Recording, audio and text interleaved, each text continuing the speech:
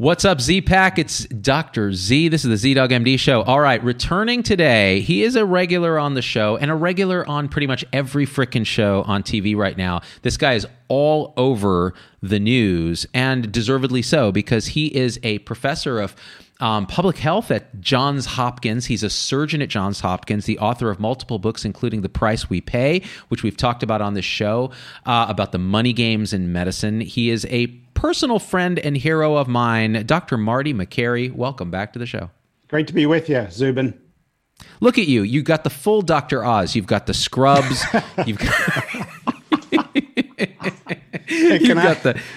Can I just say thank you for not using Microsoft Teams for this?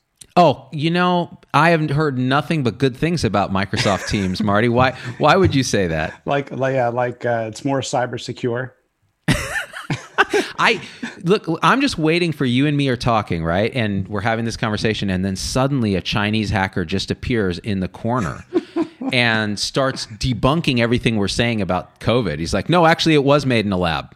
I don't think Chinese hackers could do that because it's too confusing to log on. I think that's why it's cyber secure. That's true. Even people who are supposed to be here have trouble logging on to Zoom. Imagine if you're trying to actually hack into it. It's so ironic because remember when Apple came out with the iPod, and then Microsoft struggled to try to come up with something similar, and they came out with that device that was Zune. It was called the Zune with an N. And it was horrible, and it was like discontinued after, a few months, and everyone hated it. Gadgets and knobs and features, and it's just like, gosh, it's ironic now that the better version of Microsoft Teams is called Zoom with an M. It's ironic on several levels. It's also ironic that you bring in Bill Gates into this, since he is the mastermind of every COVID conspiracy. Oh, because, and you understand why, Marty, because at one point he went up on a TED stage years prior to the pandemic and said, hey guys, guess what? A pandemic is coming. Therefore, ergo, 3 dots, he caused the pandemic, right? All of a sudden, it's like he's Jeremiah and he has his prophet license. We all know that there's going to be a giant pandemic that we are slowly, walking into of antimicrobial resistance, which is really what he was talking about in part. And the other part was he was talking about viruses, which we know that happens every several years or every few decades. So look, I think he's done some good work, but the idea that all of a sudden now he's the medical authority on this thing, it's just ironic because there's an active pandemic that is brewing, fueled by overuse of antibiotics and antibiotic use in agriculture that we are actively engaged in. And it's not rapid, right? It's not like the last month of April. It's slow, and we're losing, and people die from it. And we're already seeing C. diff, multi-resistance, and MRSA, where we have to watch kids suffer and get better with their own immune system because we have no drugs. And this is another pandemic that's slow moving that we can influence. And I think, ultimately, I think we need to look at these pandemics and say, this is not our fate. This is something that we can make good decisions and mitigate. Why are you such a downer, man? Like, I was just getting in a mood to talk about like how Bill Gates' conspiracy is going to destroy the world. And you're like, you bring C. diff into this. See, this is the problem with you, Marty. Okay, first of all, because you're a quality guy, you actually care about not screwing up in hospitals, right? So C. diff, MRSA, these are all preventable. We know how to stop them, yet we don't. We overuse antibiotics, like you said. I like the term you use, a slow-moving pandemic, because one day we'll just blink and it'll have been years in the making, and we'll be unable to treat any of these diseases at all. And we'll be no better in the hospital at not causing them because we're idiots. We don't wash our hands. We don't do the simple things that we know already work, right? I was told I had to be serious on this interview by your producer for the entire show. Is that not true? Well, if that producer you're referring to is Logan, then he's probably playing a prank on both of us. He said here, be serious and no foul language or swearing. That's what I'm reading here. You know what? Now I understand why all my guests are so boring. I didn't realize he's been preemptively sabotaging every interview by going, never laugh, Never curse. It is what it is. Hey, speaking of never cursing, so you're all over the news, right? You're doing this. Are you doing this all from your home studio? How are you socially distancing and showing up on like Fox or CNN? Wherever I am, I have this app on the phone called Live View, which allows you to broadcast from wherever. So if I'm in, here in my office or at home or wherever, they can do it. And sometimes, early on, I went into the studio because then there's less of a delay. Those delays on TV. So you're talking about like an ISDN studio, like one of those pro studios where you stand there and they green screen you into like the White House, and you're like, well, Bob, the thing about COVID is, but there's no, because that delay is the worst because you hear them talking, then you have to wait, and it's a disaster. Yeah, it's sort of like being on a video conference call with 8 people that never used video conferencing before, and everyone talks at the same time, and 4 people are on mute and talking, and it's. How were you actually? Did you hack in as the Chinese hacker into the call I had with my family recently? my Indian parents, and we're trying to use Zoom, and I got your uncle, and he's coming, and your auntie in India, and everybody's like blah, blah, blah, blah, blah, all at once, and I'm like, bros, you know what? I like the old-fashioned phone with the landline where you call long distance and it's like $10 a minute and you hear the hiss in the background because of the transatlantic cable. I miss those days, man. That was cleaner. It was more personal. Yeah, I love the birds chirping and the dogs and the feedback and people staring at the bottom of their screen. But how about we do this conversation with me like this the whole time? You can check out my haircut my brother gave me. Your brother gave you that haircut He gave me a haircut. He very gladly gave me a haircut at gunpoint, where I instructed him where to cut and how much to cut. And at the end, I just said, "Screw it, just take it all." I mean, I was at risk. I was at risk of a ponytail beforehand. It's funny. This is one of those weird communal sufferings that I'm no longer a part of, being in this particular hair club for men. And so, my wife's like, I'm trying to figure out how to get my hairdresser to come and do a 6-foot haircut in our front yard. And, actually that's a good segue. So you put out an opinion piece this morning it showed up this morning in my feed in New York Times, talking about how we need to start to thoughtfully open up. And what I thought was interesting is you acknowledge something that I've had to acknowledge on the show, which is, hey, guess what, guys? My thinking evolves as the pandemic evolves because nobody has all the information. And so walk me through a little bit about what you were saying, and let's discuss it, because there's a few things I think we could hash out for the audience.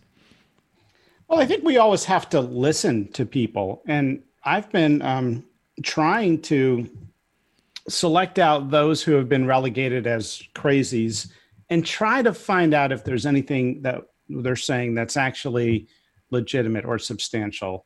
And, it's been hit or miss. The pandemic video, maybe 5% was correct. I don't know. Do you think that's high or low? Was that the percent where he misspelled filmmaker in the opening credits?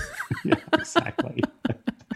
It's sort of like the first company that got FDA approval for a coronavirus test had innovation spelled incorrectly on their website. And it looked like, a foreign national created this website. Gosh. And sure enough, it's a Chinese company with a storefront in North Carolina. That is classic. That's when you start detecting those, then you realize, there's something fishy going on. So you're saying you're talking to the more fringy folks and trying to find what wisdom you can learn from listening to even them? Well, I heard, a nurse rant on Facebook. I think I shared it with you. And, some of the stuff sounds a little extreme, but some of it may have been interesting, right? Like maybe we don't manage these patients with COVID-19 with the same ventilator strategy and the same indications. It looks like it may be more of an issue of oxygen exchange than it is, a high degree of inflammation creating a barrier at the level of the lung tissue. So maybe patients can do better with other forms of hyperoxygenation short of being intubated relative to other classic patients that go down that road of SIRS and ARDS. So that's interesting. That's what some of these doctors are saying. And luckily, I don't have to make those decisions, but it's really interesting. I mean, this is the educational process, right? We can learn from individuals and their experiences. When doctors say that they have an experience and a group of doctors are saying the same thing, let's listen to them. So this is something worth exploring, because what it involves to go ahead and take a video. Okay, first of all of us need to be able to have a voice, right? And social media has given us a voice. And I've been advocating for physicians and nurses and others to use their voice. Now, where we have to train people better is to use critical thinking. Like, look, Marty, you're a world-class intellect. Don't ever repeat that I said that, because I'll deny it. But is this recording? I might save that. You may want to put it, make it your ringtone. Marty, you're a world-class. But the point being, you are able to critically dissect what people are saying in a way that I think the average American has not been trained to do. So when I see that same nurse video, I watch it and I see it, I try to think critically and like, okay, what could she be saying that's true? How can we investigate it? What's the bias of the speaker? Is there a failure of imagination? In other words, there's so many different logical flaws we can fall into. Like she says, the only reason that this patient died was this. I think that's a failure of imagination. You didn't actually think it could have been this, it could have been this, it could have been this. So that's how you think critically, and you can go through a process. So when I saw, say, Kyle Siddell's video where he first talked about this idea of happy hypoxemics and the idea that we're early intubation may be killing these patients in certain cases. Initially, I was skeptical because I said, well, now here's another guy on the internet. And then I listened carefully, and then I looked at his credentials, and then I explored, and then I reached out to experts that I know the guy, and they're like, no, he's on to something. Then you get Scott Weingart on the show, and he says, yeah, this is what he's on to. So this is the process we use to listen. That's exactly right. It doesn't mean that you then pop up Plandemic and go, see, more experts, they're saying stuff, I believe it. That's not how you watch Plandemic. Like you said, there's 5% there that may be true, and the rest is horseshit.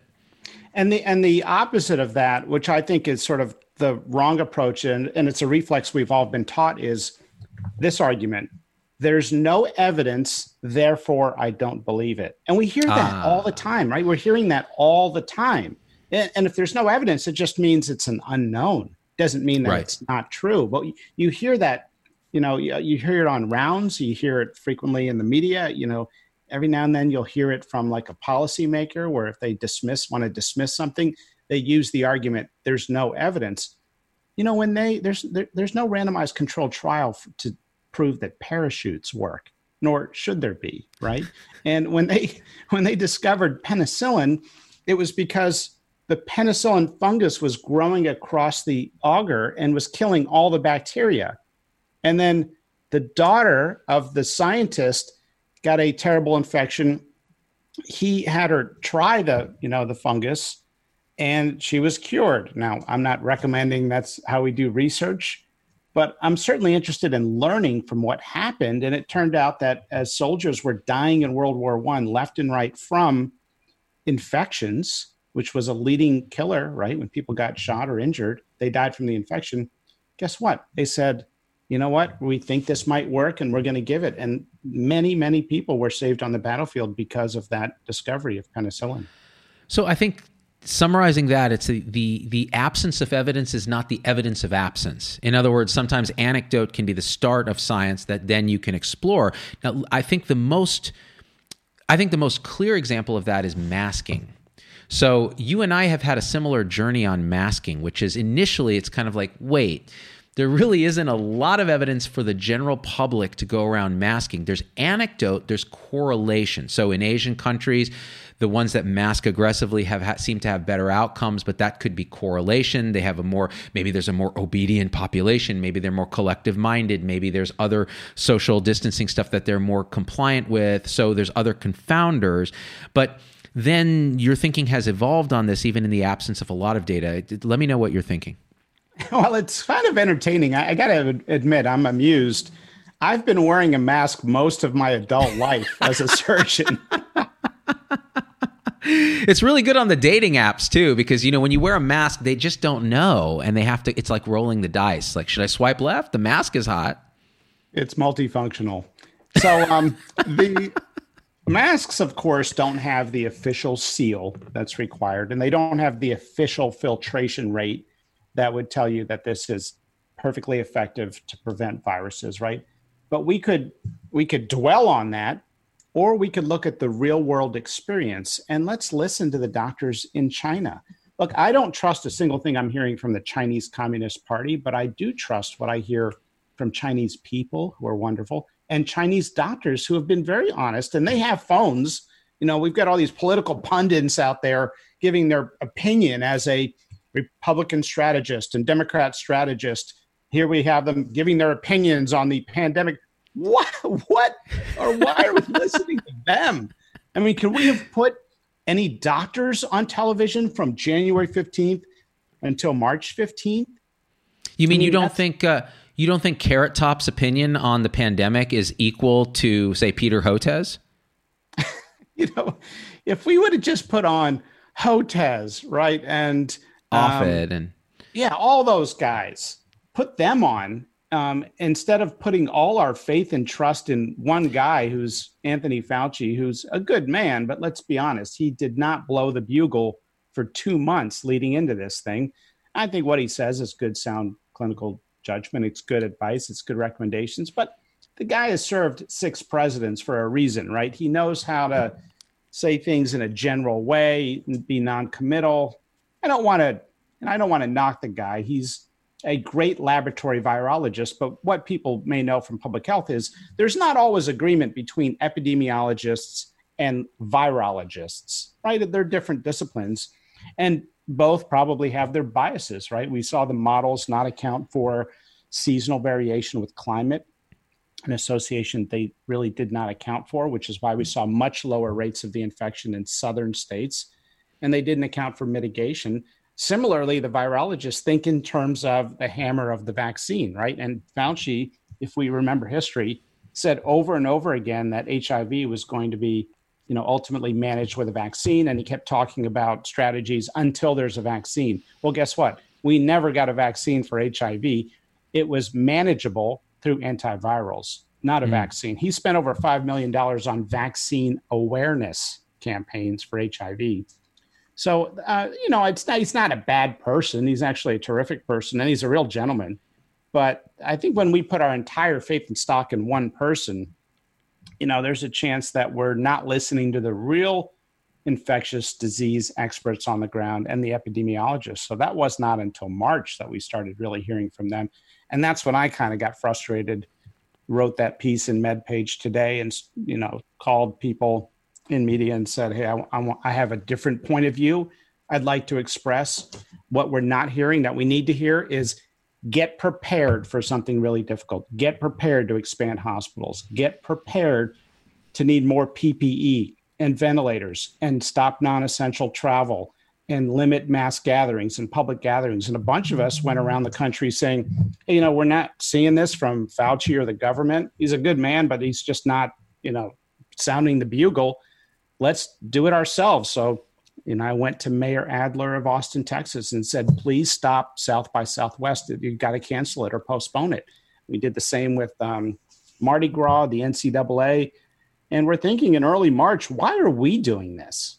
Like, why are we not hearing real infectious diseases experts in the media talking about this stuff? And so that's how I ended up being so deep into this coronavirus thing unintentionally. First of all, okay, you've ruined Christmas. Okay, you you just admitted that you stopped Mardi Gras and South by Southwest. That went on. Yeah. They didn't heed our. Yeah, but still, okay. How dare you? Okay, A, B. No, you're absolutely right. I think what's interesting is my feeling on this, and I've said this from the beginning, is we dropped the ball on actually understanding the extent of the outbreak early on because we didn't have the testing, and then we're always trying to play catch up. So at that point, you have to shut everything down, stop the large gatherings, and then when it works, people are like, see, you overreacted because it worked. But at the same time, and you mentioned this in the New York Times piece today, and this is something I've been saying from the beginning, the economic costs are actually costs in blood too, because for every 1% in unemployment, you have a 1% increase in suicide rates, mental illness, domestic abuse. Paul Offit actually came on my show early on and got a shit ton of shit for saying what he said, which he said, hey, I'm a pediatrician. I'm a virologist. I've made vaccines. Here's what I think. We're not going to have a vaccine in 18 months. That's crazy talk. Here's why. Because this and this and this with immune enhancement, the way you test it, so on and so forth, people are smoking crack. So here's a question. Did it make sense to shut down all the schools and all that when you're going to cause harm to children who are now going to be in abusive situations, and the harm in that crowd is less given what we know about the mortality? So he actually was asking very tough questions about how to surgically shut down at that time, knowing you have to protect what you said in your New York Times piece, protect the elderly, protect the fragile, protect the people with chronic disease, whereas people who are younger, et cetera, it may be more of a seasonal flu mortality rate for that segment, but devastating for the other segment. I mean, what are your thoughts? Yeah, I wish we could just listen to each other. You know, before the days of social media, there was more civility where we could actually listen to different ideas, even if they were extreme or we didn't like them or we thought they were offensive. And we would, you know, the purpose of science is to challenge notions that are previously held that are not based on a solid foundation we have inherited as dogma. And so that means try to learn from something. And, you know, even the pandemic thing, as offensive as it was, I was trying to hear, is there anything in there that I can learn from? That's the approach that we as scientists should take when we analyze something. And I think with the lockdown, we didn't know what we were dealing with. Right? It was an unknown, and it was a very scary unknown. We were on the brink of rationing medical care at every hospital in the United States. Luckily, it did not quite hit that threshold, and the case fatality rate came in lower than we previously knew from the data overseas. But New York was on the brink of rationing. So look, we had to throw the kitchen sink at this at the time. And so can we learn as we progress? Can we take the data from the steep incline of this progression and the plateau, and can we now learn from that data about this virus and evolve our strategy accordingly rather than dig into lockdown or total reopening? Because that is not the real choice put in front of us. That is what politicians try to do, is polarize us into different camps like that. And social media promotes it, right? Because everyone's got an opinion and it's shouting, right? It's all shouting. It's not listening. I've never seen a medical issue politicized as much as this one, and I think it's because we've reached this point where civil discourse is gone because of the camps on social media, because of what Jonathan Haidt and others have written about in books like The Coddling of the American Mind, where what we've done is we've progressively gotten to the point where we've demonized anyone with beliefs that challenge our own. It feels like a physical attack when people use words on us. Like, you know, like for example, plandemic. I did a rant saying, hey, this is the thing about plandemic. What we should learn is people have these conspiracy theories for a reason, because they are either feeling marginalized, they don't trust entities that have shown themselves untrustworthy, like government and big corporations and those kind of things. But you need to apply critical thinking to it and realize that most of the science here is bullshit. So the amount of polarized hate. So suddenly I was accused of being some kind of Obamacrat. And I'm like, do you guys watch my show? Like I'm like either in the center or a little bit kind of radically libertarian, but it's so politicized that they filter it through that. And an attack with words is an argument is felt to be a physical attack. So now you have the trigger warnings and the safe spaces on the left. On the right, you're a communist if you say anything having to do with masks. Like, oh, you know what? Maybe we should wear masks in very tight spaces if people are educated on how to use them. Well, that's not liberty, man. But at the same time, I'll say, well, cloth masks sound like a totally idiotic American hack for something that Asian countries already figured out. They're just wearing surgical masks that we don't have because they make them. So it's kind of interesting. I mean, I don't know. What do you think? Yeah, and it's interesting. The mask argument is tied into, you know, there is sort of has been a bit of cultural arrogance. Let's be honest, right? We're tough people. We don't wear masks. Chances are, if you saw somebody wearing a mask in a grocery store 2 years ago, guarantee you that person was Asian. Why? Because it's part of their culture, right? And they've accepted that if you have a cough or sniffles or a sneeze, or even you might be exposed to someone who does, wear a mask. It's just best practices. Here, it's like a dunce cap or something, you know, like Why is that? So one of the great lessons, or one of the great silver linings, is that we finally have re-educated folks on best practices in distancing, and that's going to save thousands of lives every flu season from here on out for the generation. But masks, I've evolved my own thinking on masks. I mean, they do a lot of things. One is they prevent, of course, the obvious airborne droplet transmission directly to another person. They also prevent that airborne droplet transmission that can contaminate surfaces that others can touch. They can be a barrier for that airborne droplet transmission on you. Remember, some people speak clearly. Some people spit when they speak naturally. Guilty. Some people naturally have micro spit and they don't realize it. It also removes the stigma. When everyone wears a mask at a critical time, like now, those who really need to wear a mask, those with symptoms or early symptoms or have been close to someone and been exposed, they really need to wear a mask. They're far more likely to be wearing a mask when we remove that stigma by everyone wearing a mask. And finally, they prevent you from touching your eyes and your nose and your mouth, your eyes, it depends how you wear it. But we touch our nose or our mouth on average 9 times a day, and it does remind you not to do that. So masks, it turns out, are really interesting innovation, simple. And in Asian culture, or in China, when I've called the doctors there and asked them, why have you been able to manage this pandemic after an outbreak in Wuhan? Only 10 million people live in Wuhan. And Harbin, the other province, is similar. It's in the north. Those where the bad outbreaks have occurred. How have they managed to manage the pandemic in a country of over 1.1 billion people when those provinces hit hard are about 10 million? And they said, because of masks. Everyone is taking precautions, hygiene, and everyone's wearing masks. And I thought that was powerful. Okay, let's talk about this because I think it's important. Good mask use, done properly, does keep you from touching your face and all of that. Although they've done some studies on medical students that show those dummies touch their face even with the mask because they're idiots. They're just like rubbing their eyes. ICU nurses kind of tend to do that as well in the few series that they've looked at. But the bottom line is, if you wear an appropriate mask correctly in the right circumstances, all those things that you said come true. If you, however, tell, Billy that, hey, take a piece of cloth, wrap it around your face, and walk into the store. Okay, number one, there's the possibility that Billy is going to get in your face because he thinks he's safe. He's using the flimsiest, like, wife beater material to, I don't know why I picked on that, but to cover his mouth.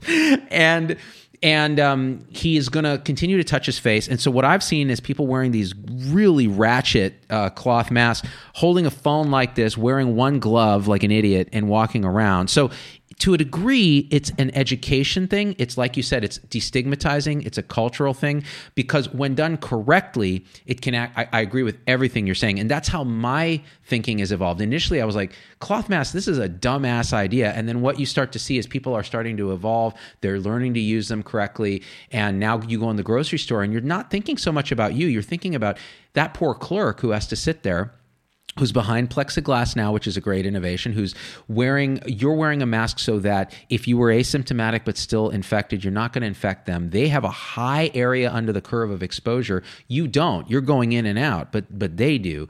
It can be a huge innovation. Would Bill Gates agree with us, you think? Bill Gates, from his underwater fortress in the Microsoft Dome, where he's on a Microsoft Teams meeting as we speak with alien overlords who are trying to control us. I'm not sure, Marty. Oh, one thing I wanted to mention, though. So this is where I think, and you mentioned this in your piece, get the heck out of the house. So there's a ton of virtue signaling, people on Twitter and other places. My name is Billy Stay Home Smith. Like, him changing his effing name on Twitter is going to get you to comply with stay-at-home orders, right? This is just pure idiotic virtue signaling, but it's all over social media. But the whole idea of stay home is you want to social distance and all that, but the stay in your house is a problem. Getting outside, the transmission, and you link to a piece on that, a preprint on that, the transmission is really low in outdoor spaces, including parks. And initially we had shut all those down. Now they're starting to open up. But the idea that, and I keep harping on this here in San Mateo County, they're asking us to wear, no, they're not asking us, they're requiring us to wear masks on outdoor hiking trail systems, whether we're on a bike or whether we're on feet and all that. And that seems to me, first of all, the opposite stigma. Now you're medicalizing something that is actually low risk, that actually you ought to be exercising without a mask anyways, and out in the world doing your thing. Your risk of transmission is minuscule. If you are concerned, you could wear a mask. But it seems crazy to me. I mean, what do you think about this? Yeah, I think not all reopenings are created equal. And the reality is that when you have a running path that is massively overrun, or you're in Central Park, one of the most dense places in the world, sure, that may make sense. But, telling a sparsely, populated area that they can't go on the beach, I mean, I don't fault people who made that recommendation initially. Remember, we didn't have data. We wanted to do everything humanly possible to protect hospitals, save lives. And we've done a good job flattening that curve. But now we can learn from the data, and the data are telling us that the virus doesn't like the outdoors. It doesn't like the UV light. It doesn't like increased humidity. It doesn't like the massive fluctuations in wind. It doesn't, it does not like the outdoors. So it's not like a hood. I mean, it's not perfectly safe, but it is a safer place to do things. So if businesses want to conduct business in the front of the store, if that's possible, if that's an option. Look, a lot of businesses, it's not an option. It's unfortunate. It's unfortunate that some people, especially lower income individuals, live in more congested and tighter spaces. There's some things we just can't fix right now. But one thing is we can learn from this data and tell people, let's get outside. Let's wear masks. Let's get outside. Let's redesign our businesses. Let's protect those who are high risk. They may have a different set of standards. And let's do everything humanly possible to create massive protocols and protect nursing homes. That's where half of the deaths have occurred in New Jersey and a third of the deaths nationwide. Yeah, now here's a question, because this is true in Sweden as well. In the Swedish experience, the nursing homes have just been destroyed. You mentioned it in your piece. You said you shouldn't send COVID patients to nursing homes if they don't have isolation rooms. But man, where the hell is my dispo, Marty? How do we unload ICUs if we can't go to nursing homes? The nursing homes are death traps then, because they have, by definition, lower resources, lower ability to get PPE, lower staffing. I've had so many nursing home nurses reach out to me terrified for their lives, especially in the early phases of this, because they felt like they were being put at risk, and they're seeing their residents dying of COVID or dying mysteriously of undiagnosed COVID. So I'm curious, what's the solution to this? I love your work on moral injury. I'd love to get your take, because usually when I see something in medicine that is happening that should not happen, it turns out that there's a fair degree of burnout among those individuals involved. And I wonder if we've taken on this notion of, okay, now it's time to release them from the hospital. Okay, that's going to be, one less patient to manage here. It's going to allow me to focus more time and energy on the other patients. It's generally good when somebody leaves.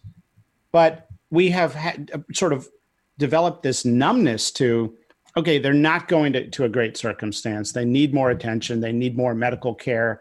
They're going to a violent neighborhood after they've been shot. But you know what? Those are problems too big for me to address in my capacity. And we almost sort of distance ourselves from those problems. And I wonder if now, when patients had COVID-19 and were ready to leave the hospital because they still had the infection, but they didn't have the severe symptoms that required an in-hospital stay, if we've almost allowed that distance with the issue to allow us to do a routine that really should not have been done in this situation, given how contagious it is. Yeah, that's a real interesting way to look at it, because that is our routine, right? It's someone else's problem, dispo, especially if you're a resident. It's always like, what height can I raise the bed to get the transfer that I want? Is it ortho height? Is it neuro height? And this is the origins of moral injury in us, because you build a wall that you don't feel what that actually means, right? You said something earlier. You said, this virus doesn't like X, Y, and Z. You know what else it doesn't seem to like? rich white people. And I say that not because the virus is discriminating. I'm saying that because, and you said this, it's the poor, it's our immigrants, it's those with chronic disease, with the poor social determinants of health who are trapped in crowded urban locations, who have to use public transportation, who are dying at a much higher rate. And this even applies to our hospital staff. So there was a great piece, it was really horrible to read actually, about the experience in New York of patient transporters, clerks, lower paid non-clinical positions. These workers were getting sick at a very high rate and were dying at a very high rate because they tended to be a little older, have some comorbidities, and tended almost exclusively to be minority. So I'm curious what your thinking is on this. Yeah, it's, we tend to see the solutions from the perspective of our vantage points, and so we think of, well, businesses can adapt by holding yoga outdoors. Okay, that's great. But you know what? Try running a gas station in, downtown East Baltimore, right? It's not that simple, right? And I think we have seen almost an elitism to what's the big deal? I'm staying on my, mansion estate out in the Hamptons. I've got a lot of cash reserves. I can work on Zoom or Microsoft Teams if that's how you're so programmed. And what's the big deal? Stay at home longer. How dare you get out there? And I think we've forgotten that most of America lives paycheck to paycheck, that a lot of people take public transportation, that the big drivers of this pandemic, we're learning from the data, are public transit, mass gatherings, and we're learning there's a seasonal variation that we didn't appreciate earlier. And that's why some of these southern states, I don't want to say got lucky, but came in way below the projections, right? Florida 3 weeks ago still had projections of 7,000 deaths, and they were at 1,600 deaths. So look, it was seasonal. Okay, it's not that they're geniuses there and they predicted this. It's that it's seasonal. Florida is God's waiting room. It's an elderly population. You would expect it to just be torn apart by this thing, but I think you're right. I think there is absolutely, like other coronaviruses, it's probably got a seasonal component. And we're learning as we go. I think one thing we have to understand is we have to come from a position of love and understanding with each other. So you have these rich elites. And I consider myself one of these. This pandemic, Marty, let's be honest, it's been the greatest thing that's ever happened to me. I hate people. I hate traveling. I hate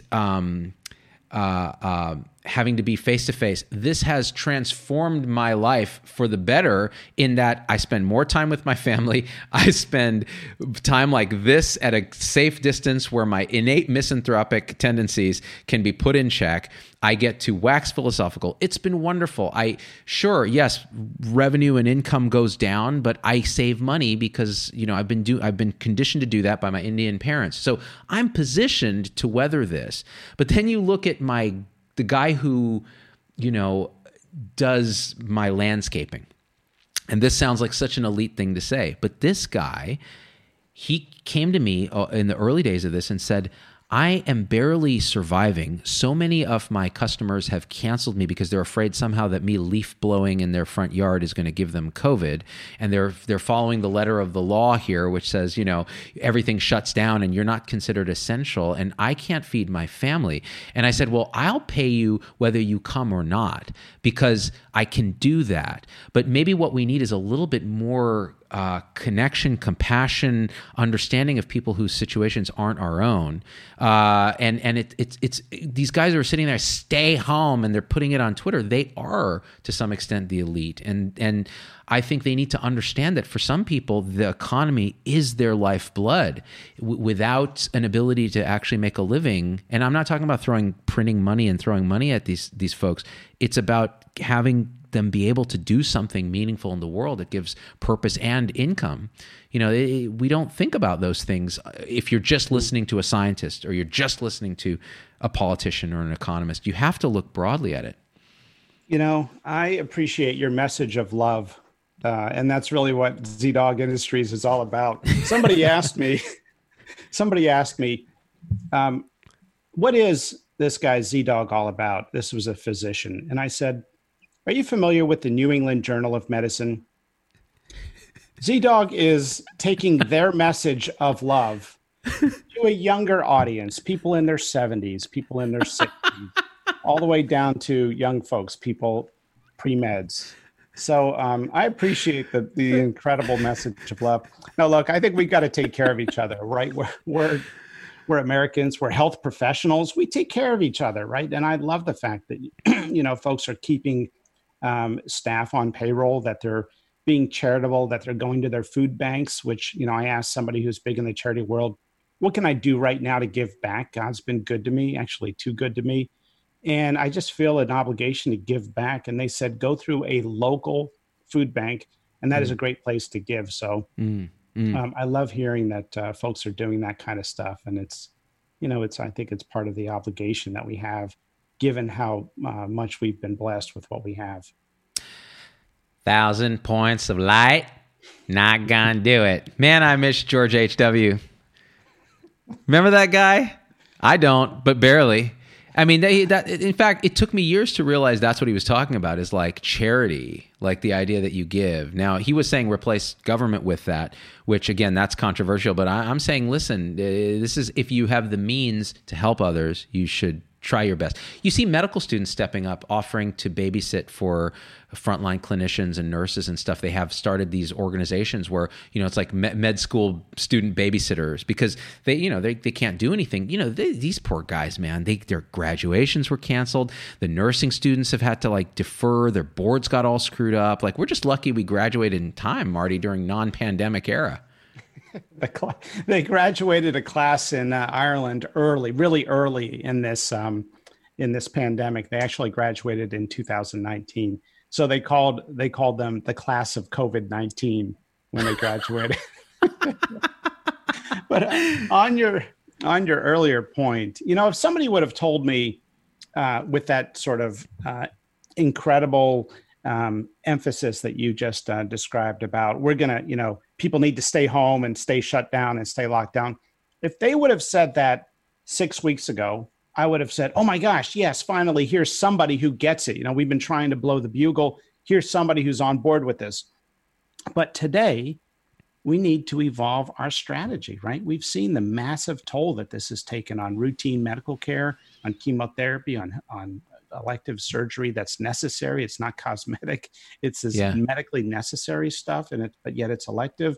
We've seen the toll, through poverty. We've seen so many different aspects of this thing. We've got to factor all that together and ask ourselves, can we reopen safely where we can balance those two things, including, all the other things you mentioned?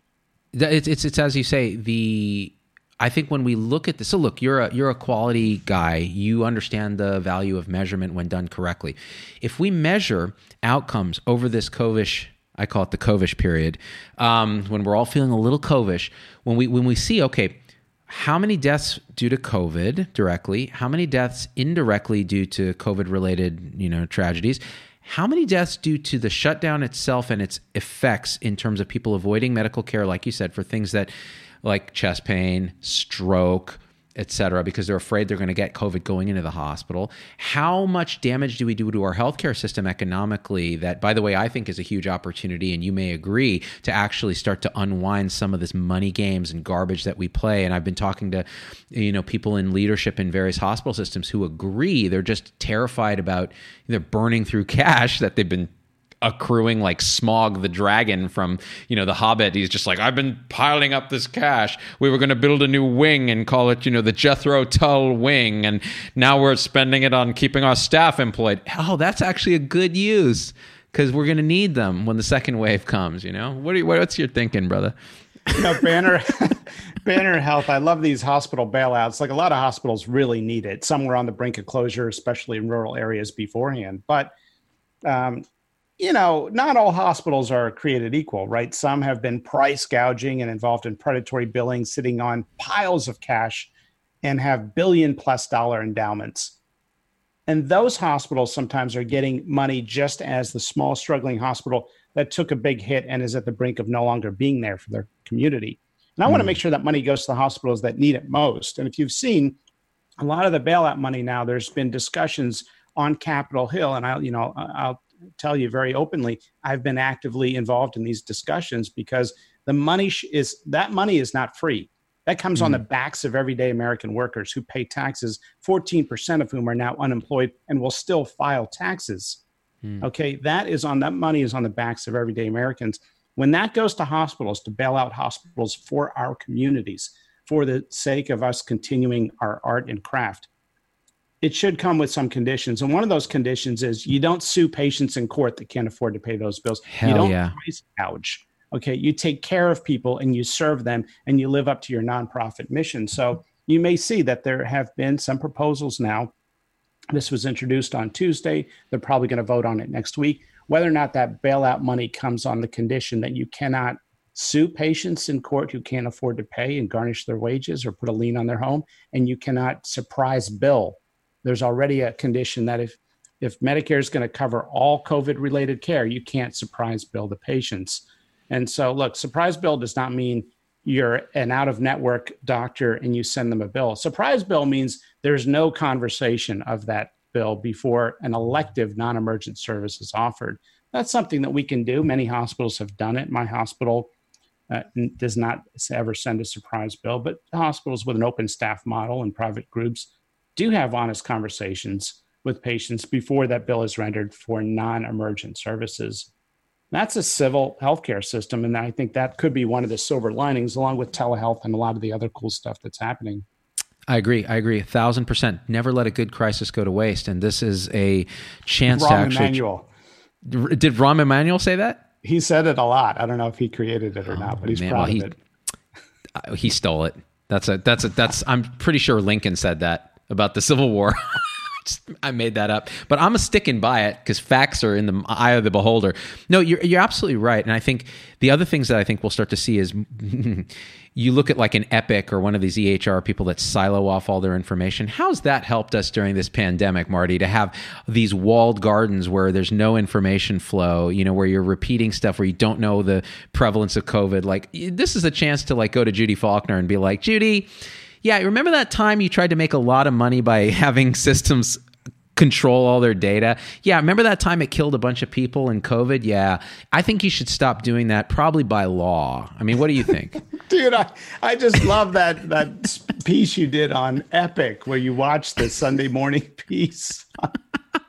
A real doctor watches an Epic fluff piece. Yeah, that was a piece. Oh my gosh, that was hilarious. One of the best things you've ever done, along with everything else you've done. So it's just, yeah, I mean, somebody needs to at some point just stop and say, what are we doing? Right? How much of the money in healthcare is directly going to that clinician patient interaction, right? Why are we seeing nursing pay get frozen during this thing? I mean, what? Furloughing nurses, dropping. Yeah, I mean, look, I understand if you're in a same-day surgery center that's closed for 3 months, but I mean, we got nurses on the front lines in U.S. healthcare who have had their pay frozen, and that is a great American tragedy. It's a disgrace. And these are nurses who are putting themselves at the most risk. They at the most patient contact. And, one of the most heartbreaking things that I was reading and confirming, talking to people, it's our Filipino and Filipina nurses who are suffering the most morbidity and mortality here because, first of all, they're 4% of nurses, especially on the West Coast, is a very high percentage. But second of all, because I don't know if you've treated a lot of Filipino patients, but when they come to the U.S., hypertension, diabetes, like they develop and, skinny with diabetes. And so they're at risk. And yet, there was this horrible story, Hollywood Presbyterian, how this nurse ran into a code, just had a surgical mask, no face shield, did CPR on a COVID patient, went home, texted her daughter saying, I'm really worried about having been exposed. 14 days later, she was dead. And, that should never have happened. We have to do better. It's crazy. It's nuts. And that's why I rant and rave about what kind of leadership do we have that put us in this position from hospitals, from everywhere, every level of it. And I'm not talking about like Republicans, Democrats. I'm talking about everybody. Like, what are we doing? It's like what you said. What are we doing? You and I have been screaming about this, right, for a long time. Well, that whole Republican Democrat, are you pro or anti this piece or that piece of reform, has been one of the great decoys that has Mm. allowed these money games to go on for so long. The reality is, if you honestly explain how some of these things work, 99% of rational, reasonable people are going to agree that that makes no sense and it's a problem, right? Look at the post office right now. The post office is hemorrhaging cash. Why? Because in the early 2000s, Congress passed an act that the post office had to prepay Social Security and health benefits for their employees for 10 years. Well, guess what? You can't run a business like that. And they've been in the hole. They've been taken advantage of by Amazon, which delivers packages to us point. Then the U.S. Postal Service does the rest of the expensive leg of that journey. So, I mean, the good news is there's an opportunity right now to restructure some of the broken payment models in healthcare, because there's a massive amount of money that's going out there, and it should be conditional. It's not free money, and I just want to make sure that money goes to ways that we can change and improve the system. That's my own personal opinion. You look at Banner Health, okay? Great health system, great doctors there. The ones that I've met have been, are terrific, great reputation. They got $200 million of bailout funding. The CEO makes $21 million. Sorry, they got $200 million of bailout funding. The CEO makes $21 million. Okay. Do you think maybe we could increase nursing pay and the respiratory therapists that are in there, risking their lives? And maybe that CEO, I don't know, can he get by with 10 million this year? He's the one on Twitter going, "Hi, my name is Bob Stay-at-Home Jones, and you need to stay at home because I stay at home. My home is a yacht, but I stay at home."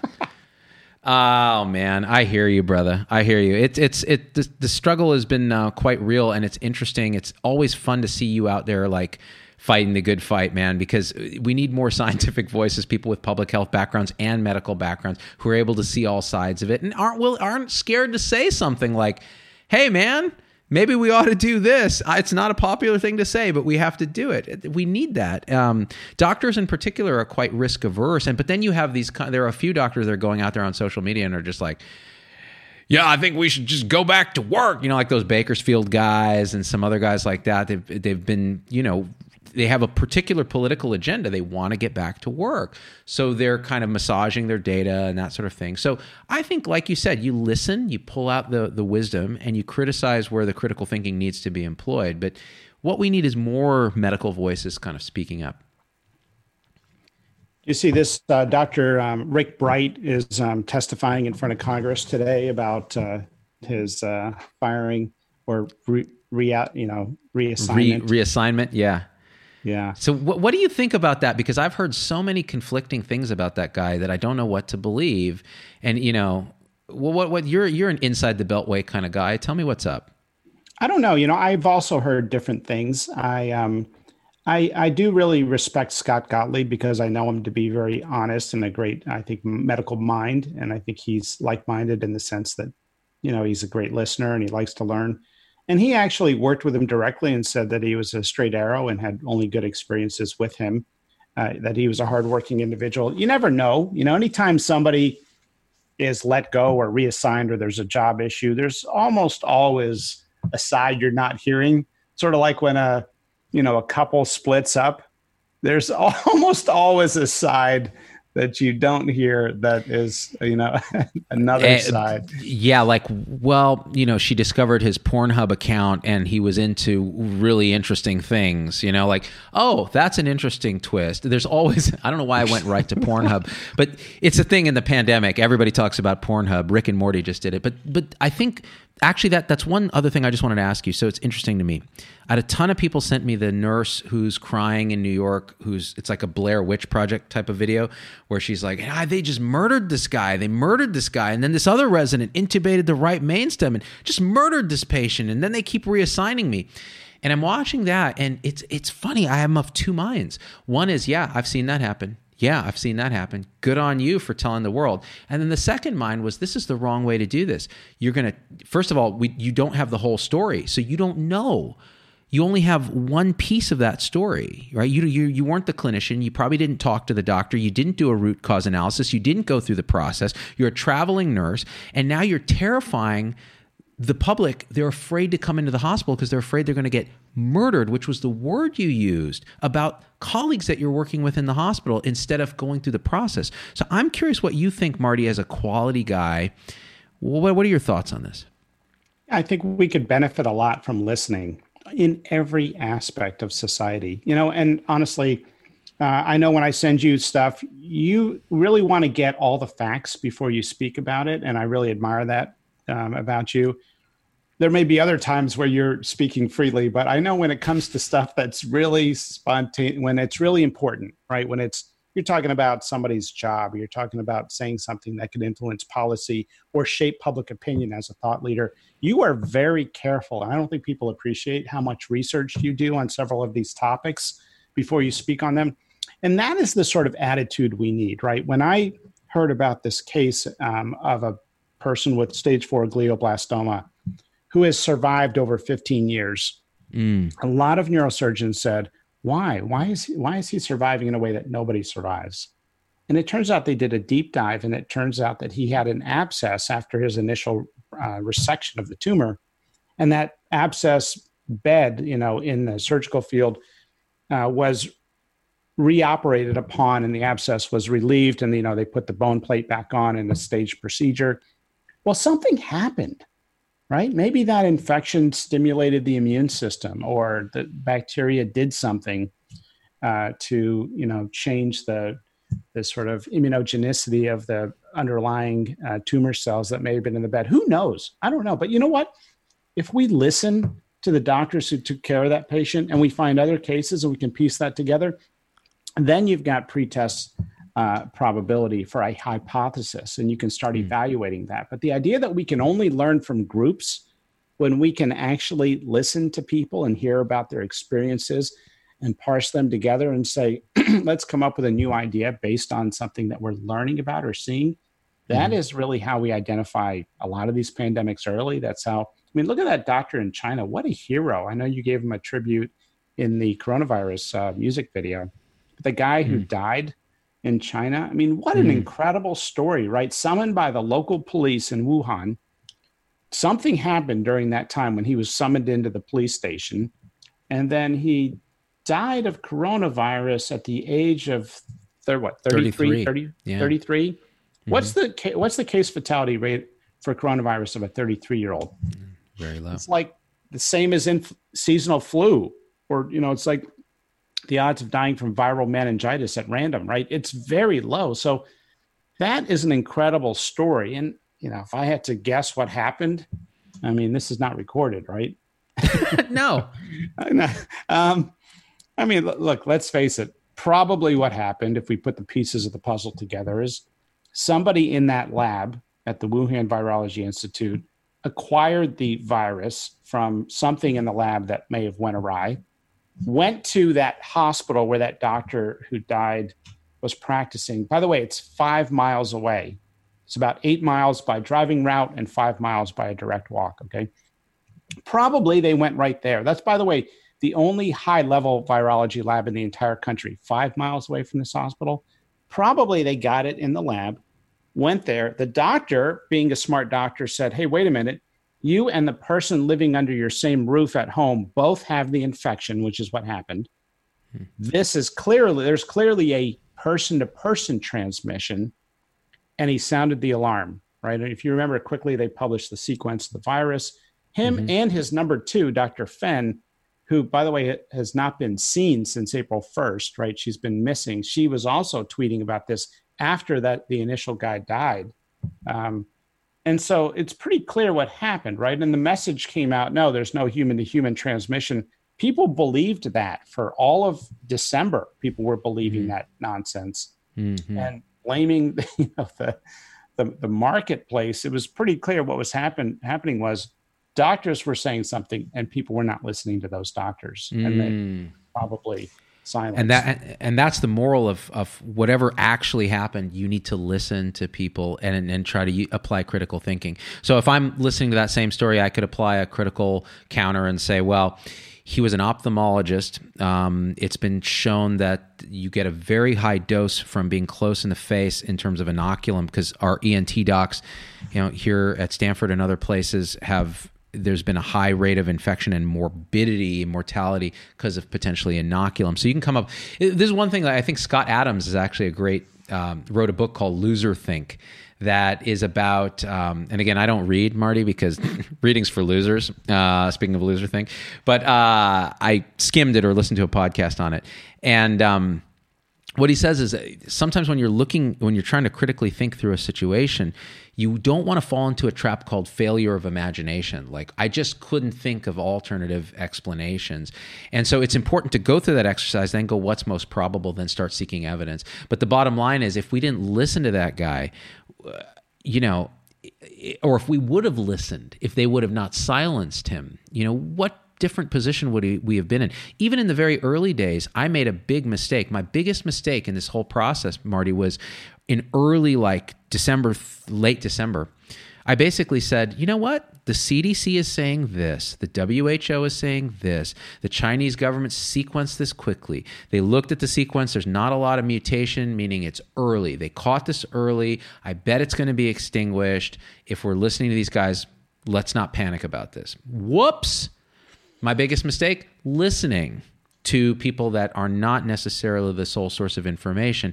Whereas on Twitter, there was all this underground sort of information coming out that I typically, as a bias, don't trust, because people do crazy shit on social media, particularly anti-vaxxers.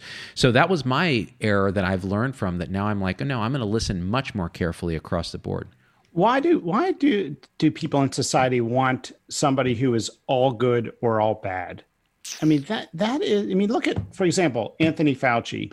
You know what? I was critical of the fact that he didn't say anything. He didn't sound the alarm from January 15th to March 15th, but that was a mistake. Okay. Maybe there's reasons for it we're not aware of. He's still a very smart man. He's still giving sound medical advice. Why do we have to trash people?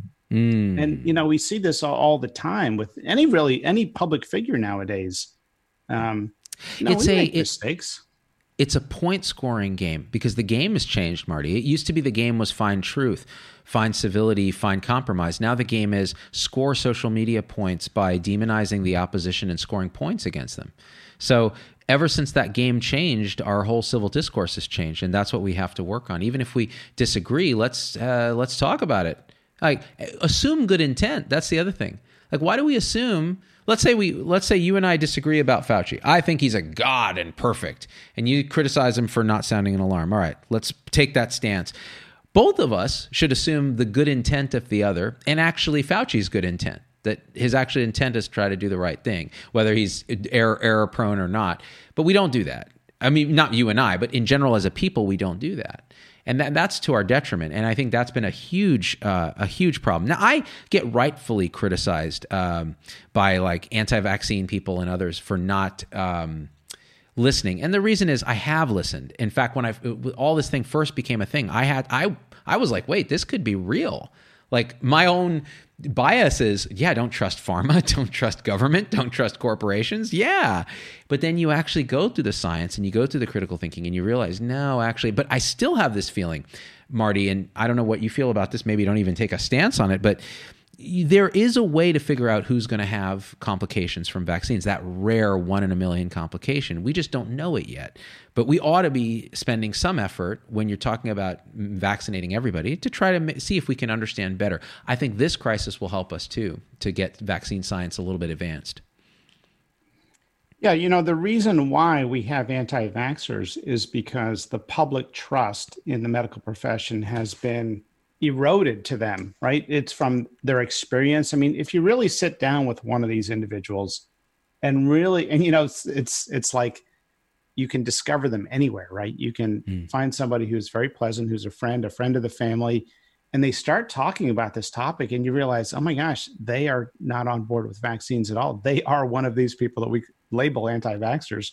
And you really dig in, and it turns out there is some deeply held mistrust. And that mistrust may have been based on something legitimate and is taken out on this issue of, oh, I'm not going to let them stick anything else in my body after they killed grandma, unnecessarily from this other thing. And that is our opportunity right now. That is the exciting thing about medicine is we can rebuild the public trust. And we're seeing young people do it. We're seeing doctors who have been in practice forever who are saying, I don't care what your insurance status is. You come in and you see me, I'm going to take care of you. I mean, that is the great heritage right now in medicine that we have this privilege of upholding. It's an incredible privilege that, we saw demonstrated in Jonas Salk when he invented the polio vaccine. He refused to get a patent on it. And he said, this is the property of mankind. He was urged to get a patent on it. And he said, no, this will be a gift to humanity. This is the property of mankind so that as many kids in the world can get it as possible and prevent this horrible disease. I mean, you talk about a hero, right? You talk about our great medical heritage that every nurse, every physician, every physical therapist, we all carry the torch of that great legacy from our ancestors. And it's really an incredible public trust.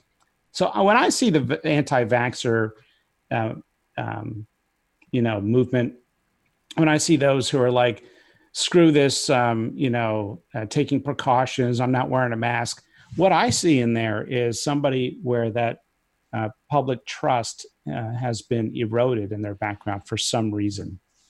Yeah, and that was beautiful, by the way. That was very well put. I think that's inspiring, and it's a good way to kind of close this out because it is this tradition, this torch that we carry.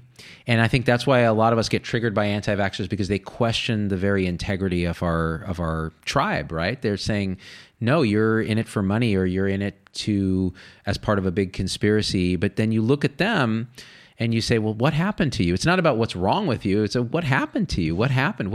I can list all the things that go wrong in healthcare. And I've said that before. And I've had people on the show like Britt Hermes, who used to be a naturopath.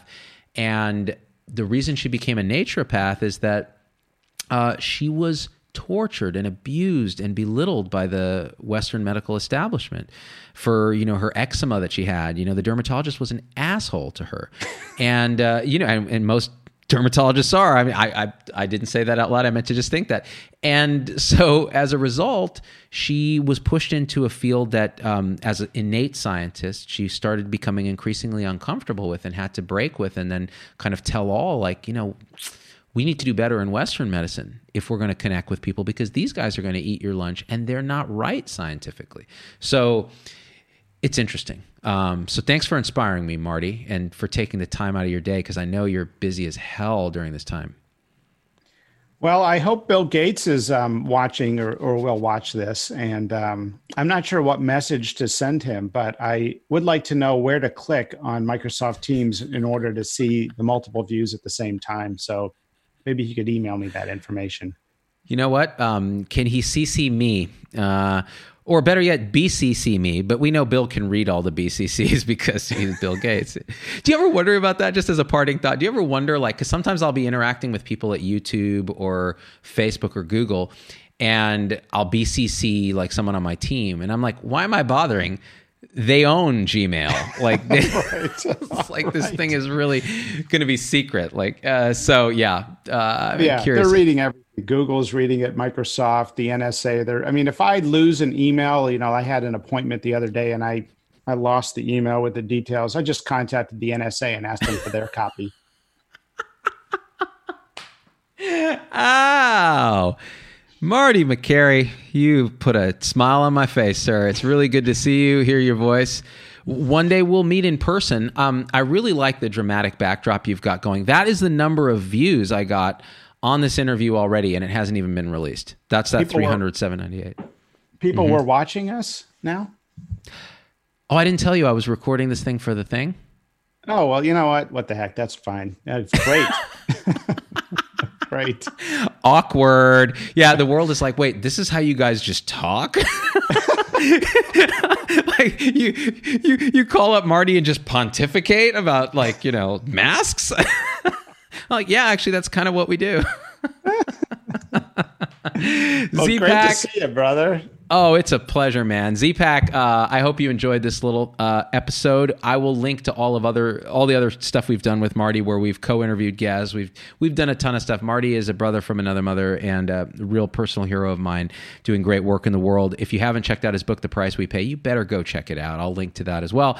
And please share this. Please do your part to give back if you have the means. I think that's one theme that Marty and I have teased out of this. If you're lucky enough to be able to survive this lockdown, see what you can do for others who are having a more difficult time. If you're in healthcare, you're already doing your part just by showing up. So thank you for everything you do. And I love you. We are out. Peace.